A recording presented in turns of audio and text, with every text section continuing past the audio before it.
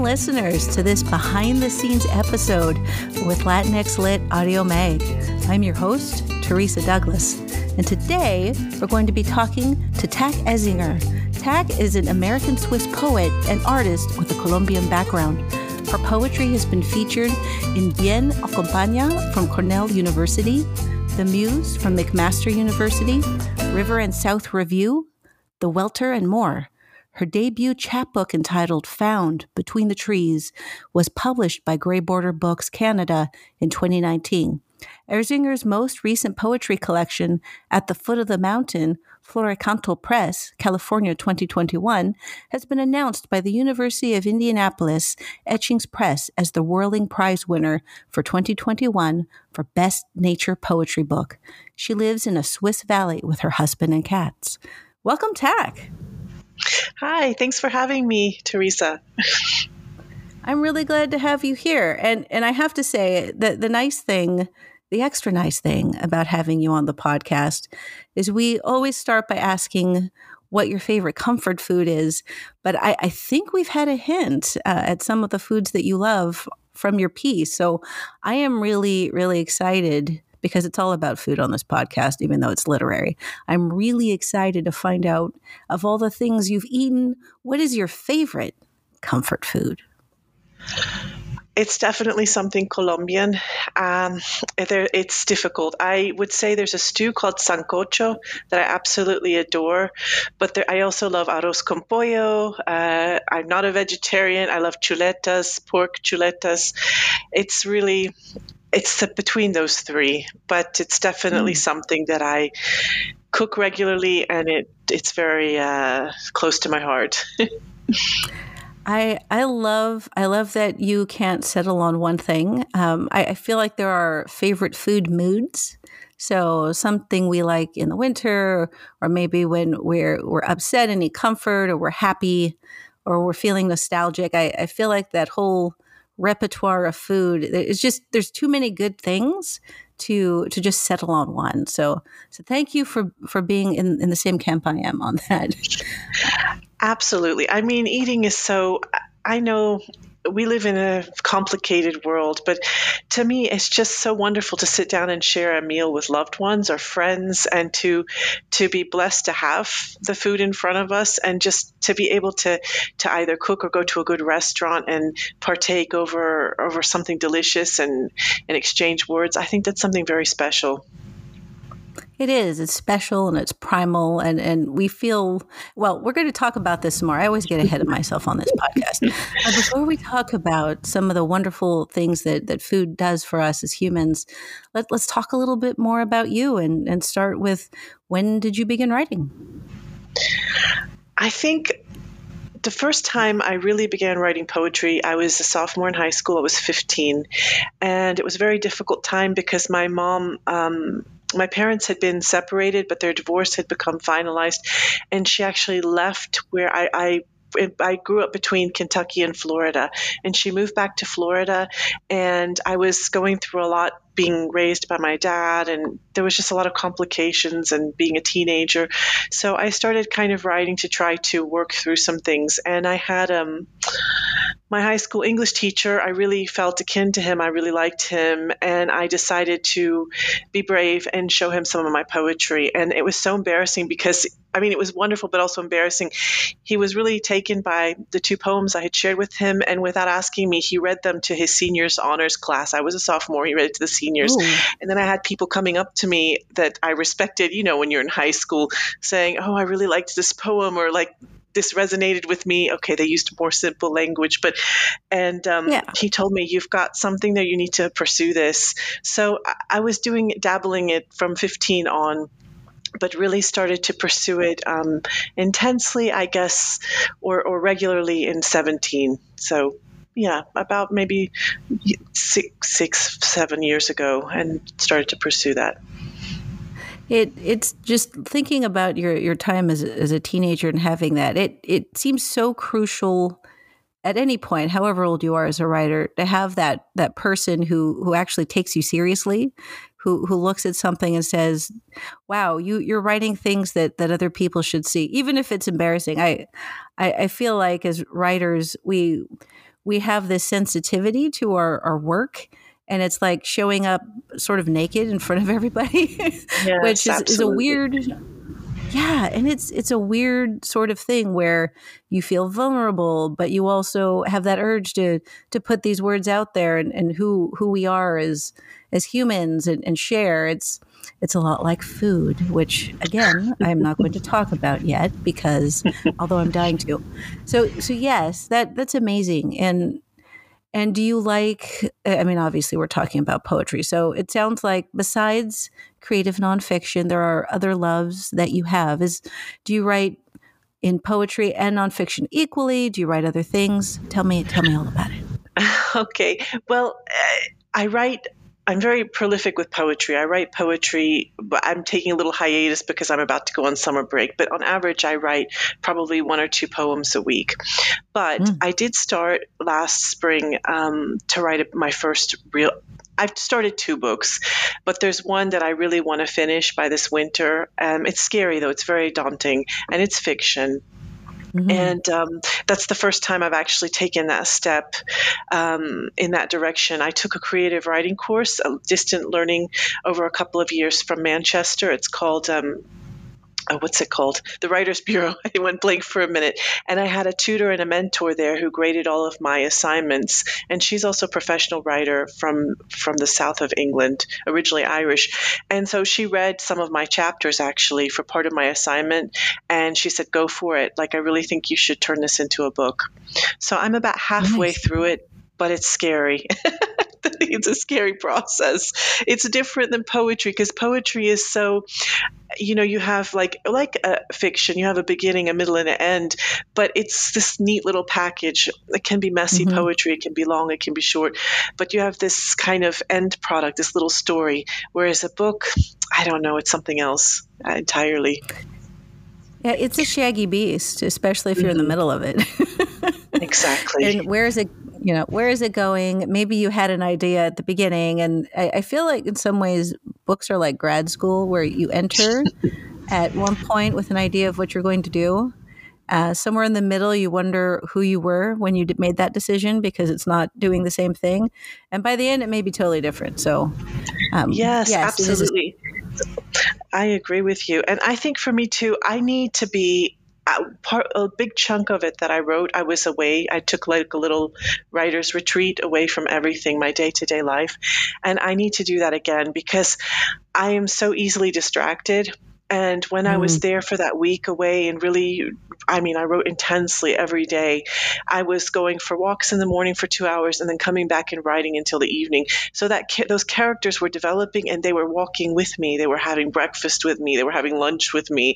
They were sitting on the lakeside with me. So all I had to do was focus on that and not washing the dishes or working in the garden or ironing my husband's clothes or getting my stuff ready or teaching my online class. Like, I could just focus on that. And I think that's what a lot of writers need, actually, probably, or that's just my idea. Yeah, just to get out of the routine. And it's that not everybody can do that.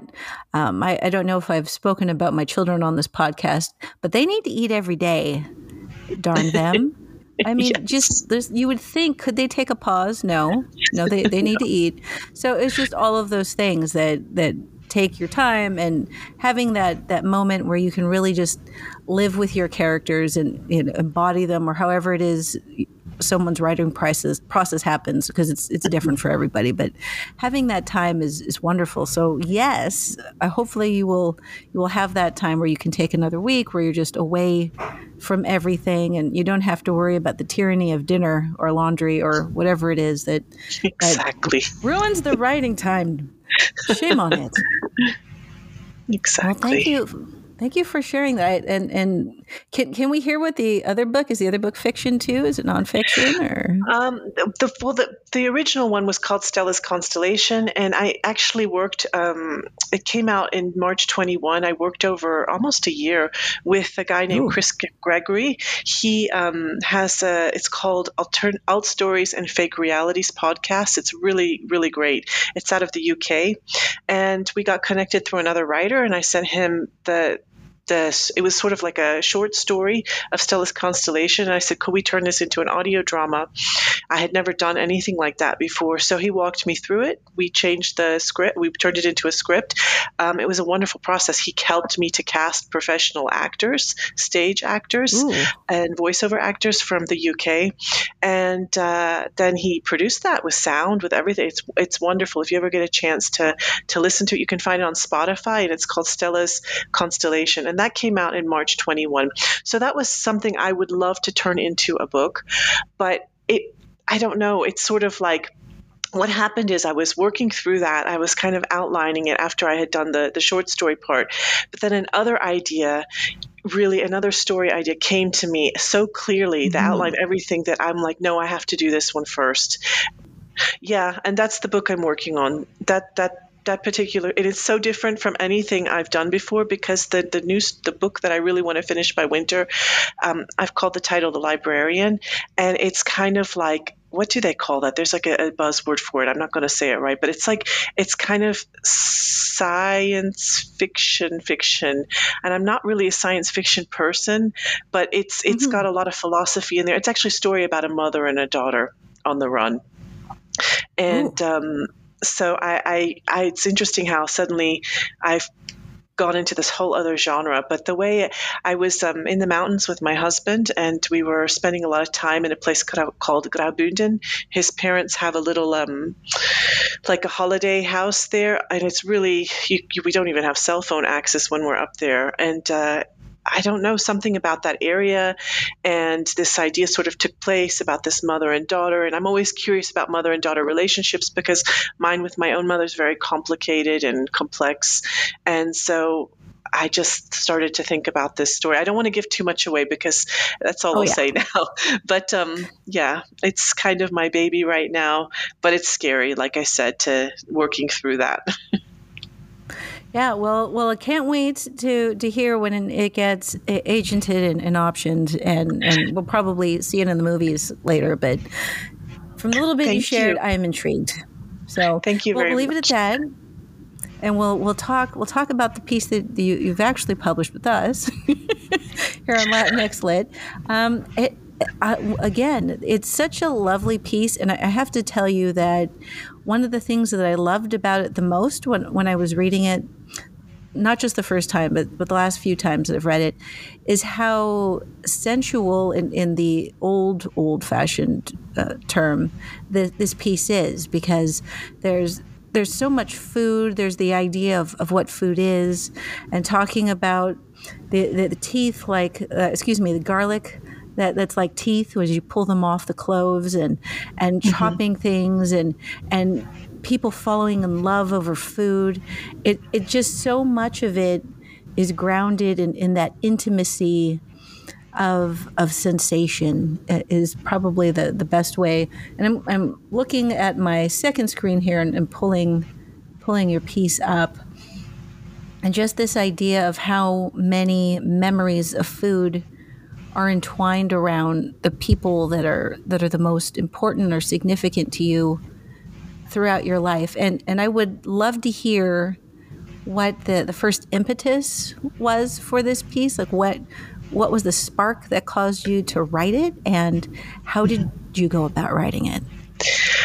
I think the impetus was really, well, thank you for all that. Thank you for recognizing the sensuality of it. I want to say that. I think you really get it. And thank you for seeing that and embracing that. I think the impetus, to be quite honest with you, was homesickness.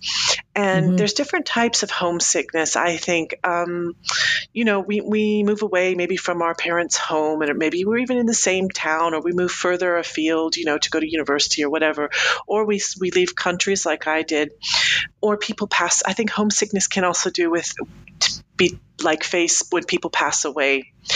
It's things. Sometimes people ask me here, well, don't you ever get homesick? And I say, well, yes, I do, but I'm homesick for something that no longer exists. And I think that's where, for me, the food is it's so like a lot of people, let's say I live in Switzerland, I'm a naturalized Swiss citizen, I've been here 20 years, and then they, oh, well, she's American. Oh, but where are you from? Are you Italian? What are you? And I'm like, actually, I'm half Colombian. Yes, I'm American. that sort of gets chopped off here in Europe. But when I was in America, I was really Latina. Like, my friends, my family around. My husband, he's got to witness that with my mom and my family, my abuela, before she passed away. But it's a part of me that's kind of become faded. I don't know how to say that really. It's or diluted but it's still very much alive in me. And when I feel down or I miss people that no longer are living, or that maybe the connections are not as strong anymore for whatever reason, maybe it's circumstance, maybe it's because relationships changed, I go back into the kitchen and I start to, like you said, with the teeth of the garlic, chopping, crushing them with my hands, getting the smells going, using the spices, the herbs, all those things. And I'm taken right back into a place. Maybe it's in my aunt's kitchen with the woman who used to clean her house that was, from Honduras. We're Colombian, she's from Honduras, but we would sit down together and all eat a meal and drink a beer and share laughs, listen to beautiful music.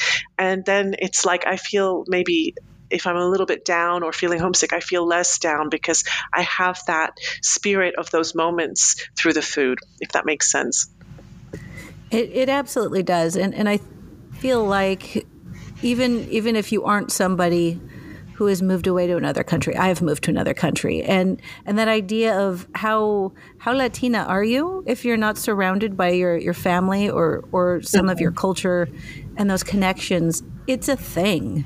It's a big thing. And how do you reacquaint yourself with that part of yourself when you're not surrounded by it at all? Exactly. And there's not like, let's say when I lived in South Florida before I moved here, I could go out and, go to have, if I didn't want to cook myself, I could go quickly to a Colombian restaurant, maybe even Colombian fast food or Cuban or Puerto Rican or whatever, anything to have access to that culture. Or my friends, we spoke in Spanglish, some of my dear friends that I left behind in Florida. And that's all gone. And it's like there's not so much of that here. So it's trying to recreate that in my kitchen. And it brings something alive. There's a wonderful book. I don't know. I read it for the first time. It came out when I was probably, I think, 18. Maybe it's Like Water for Chocolate by Laura Esquivel.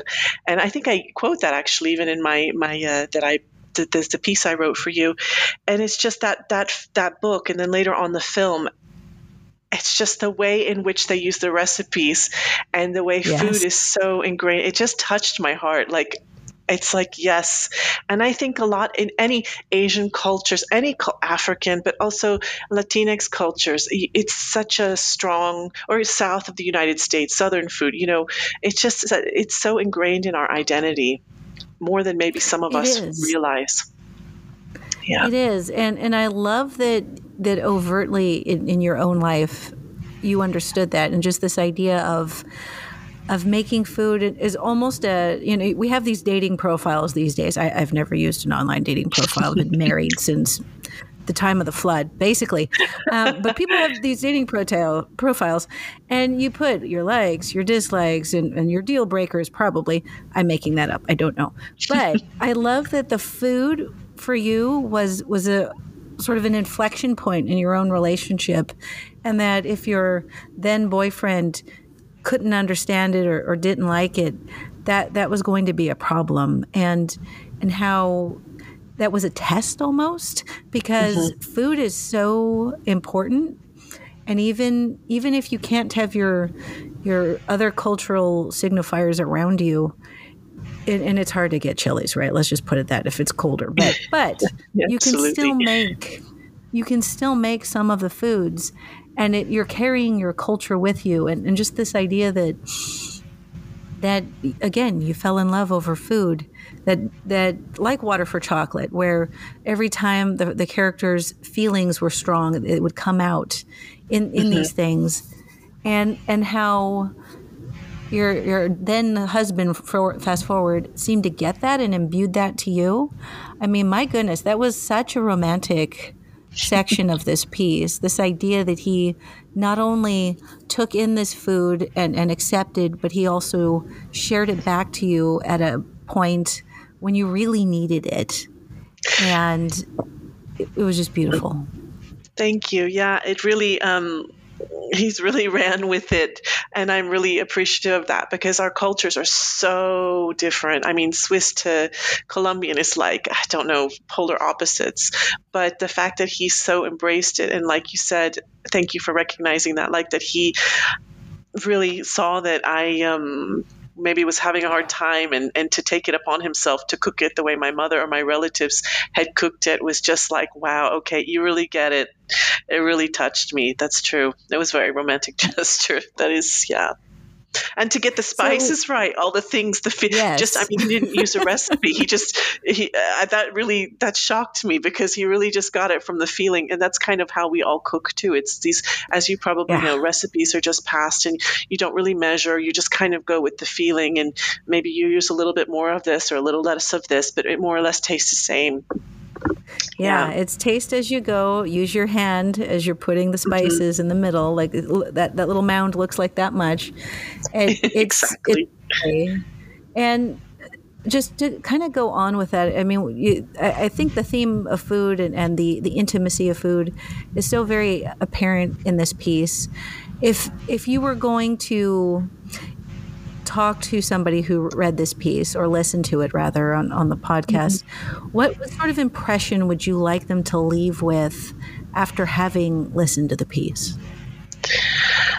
I think I would hope that regardless of cultural background, it would help encourage them or elicit them to reflect on their own experiences through their own family, through their own identity with food. I would hope that it would leave a warm feeling, a feeling of like, I don't know what the right word is, but just this kind of comfort feeling, because I think like, music and smells, in this case, it has to do more with smells and taste. They can take you right back to a place. So I would hope that it would kind of transcend culture and be able to bring that person to their own background, whether they're American from the deep South, or I don't know, or maybe from Asia somewhere, from Vietnam, but they're able to still have that kind of feeling after listening to the story of their own particular experiences that they've had with food through their family, through their relationships and whatnot. I mean, for some people, food is not that important. Let's say, I don't know, but I do think that it can connect us to a place. And I would hope that. It connects us so deeply. And what I love too about this piece is not only are you talking about those connections and talking about that comfort, but even at the very end, you offer it to us, to everyone who is interacting with this piece, with the recipes that you offer at the end. And I was very hungry by the end, I have to say. I haven't tried making the plantains, but I'm going to if I can find one in Canada. You probably can. At first I couldn't find them here in Switzerland. Now I can. And they're so delicious. They're kind of like a potato, and you don't even need a plantain smasher. You can just use like the bottom of a mug, a coffee mug. And but I think that, it's about breaking bread. I think that's the most important. It's how we break bread with people. My aunt used to have a saying, my tia Clara, when I lived with her to help her and my abuela out the last year in Florida. I was teaching before I moved to Switzerland. And sometimes I'd have a stray friend after work. I was teaching full-time primary school. And she'd be like, bring her over. She's like, Tanya, when two can eat, more can eat. And I like that philosophy, that kind of idea like of putting a chair around the table, come, eat, enjoy, have another one. I don't ever want anyone to leave my table like my aunt, that they feel hungry. I'd rather they feel some kind of warmth and satiated, not just from the food, but also from the conversation, from the host. I think that's just a really nice thing, and we shouldn't forget about that. Yeah. Just that hospitality, the idea that we cook for you because we like you, and there's always room for you at the table, even if you don't live here at the where the table is. There's room. Come enjoy. Come feel the comfort. Well, I feel like this conversation is comforting, I have to say. Oh, thank you. Yeah, I just wanted to add something. That's what was really hard during the pandemic as well, like not being able to meet up with people, not being able to share that meal or have people over. And then afterwards, trying to look to that they were safe when they came. If I was preparing something, having it separate, separate bowls for everybody and things like that. I think that's something that I found very challenging. And I guess we all did in a way. Yeah. Yeah, because you can't. It is hard. Well, and for a lot of the reasons, I think we can all sort of get just the idea that you were sharing but not sharing. Like, bring your bowl of food feels a little antiseptic when you're having people over. But hopefully, as we all progress here, we're feeling safer. And in other parts of the country, wherever we are, the rules are different, but. Food, it's a thing that we need to share. We need it. It's a piece of us. Well, absolutely. It's been lovely having you here, and you write a lot of different things. You've had some things that have published, other things like your book that will be published, soon or maybe next year. How can people keep track of your writing and follow you to see when these things come up? Well, they can go on to Instagram. I'm at Tak Aertsinger. They can go there. They can also on Facebook. I'm also Poetry Vagabond on Facebook. Tak Aertsinger. I have a website. It's also Tak Aertsinger Poet. It's a Wix site that I try to keep updated. It's my. I do it myself. One of the things I wanted to tell you, Teresa, because I'm really happy it happened at the beginning of the month. My book, At the Foot of the Mountain, it actually was a finalist for the International Book Awards. So It's brought me a lot of happiness. Yeah, I'm really, really excited that it was recognized also for nature poetry. And I wanted to add that. Somehow I forgot to tell you. Yeah. That's amazing. How is it that this is a writerly thing where we could get this amazing award and then we don't tell anybody about it. It's like, yeah, okay, I just here. Well, that's amazing. Well, congratulations. Thank you very much. Yeah. At the Foot of the Mountain. Yeah, it's brought me a lot of joy. It was a book of healing, and it's brought some really good things, and I'm just really proud of it. So where can people find the book that just won? It's all sorts of distribution. So I guess one of the easiest places is on Amazon. You can order it on Amazon, but it's available if you just put At the Foot of the Mountain, Tak Aertsinger. There's all different kinds of book distributors that comes up, and you can order it. But I would say Amazon is probably the easiest. Yeah.